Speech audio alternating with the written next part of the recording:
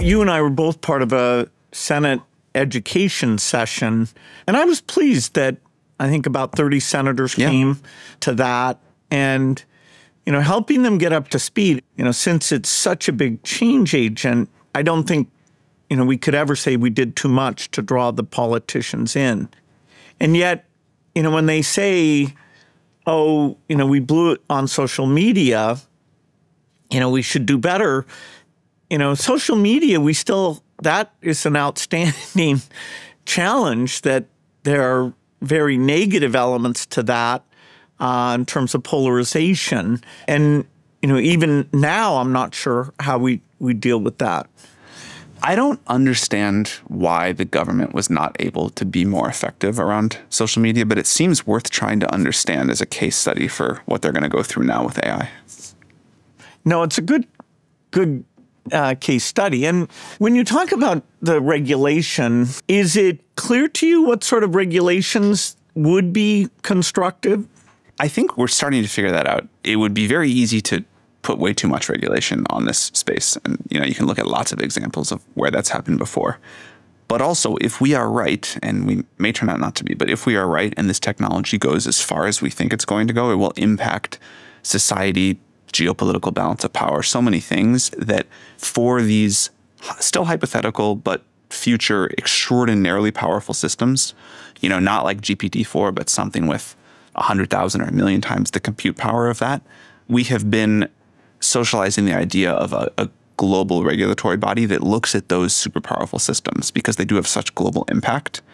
And one model we talk about is something like the IAEA. So for nuclear energy, we decided the same thing. This needs a global agency of some sort because of the potential for global impact. I think that could make sense. There'll be a lot of shorter term issues of what are these models allowed to say and not say? How do we think about copyright? Different countries are going to think about those differently, and that's fine.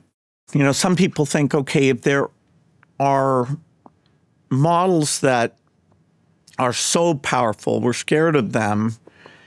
The reason nuclear regulation works globally is basically everyone, at least on the civilian side, wants to share safety practices, and it has been fantastic. When you get over into the weapons side of nuclear, you don't have that same thing.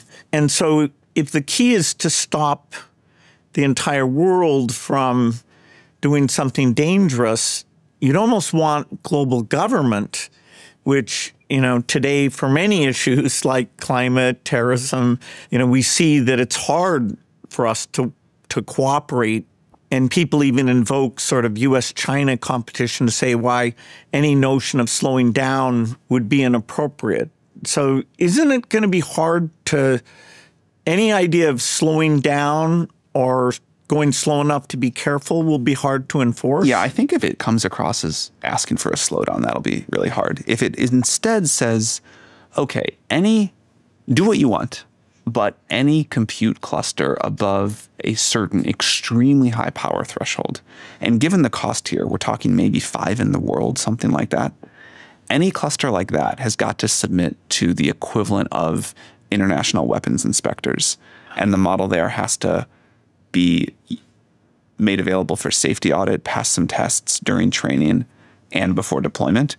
That feels possible to me. I wasn't that sure before, but I did a big trip around the world this year, talked to heads of state in many of the countries that would need to participate in this, and there was like almost universal support for it.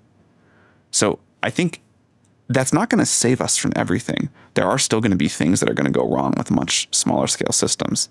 In some cases, probably pretty badly wrong. But I think that can help us with the biggest tier of risks. I do think AI, in the best case, can help us with some hard problems, including polarization, because potentially that breaks democracy, and that would be a super bad thing. Subscribe to Unconfuse Me wherever you listen to podcasts.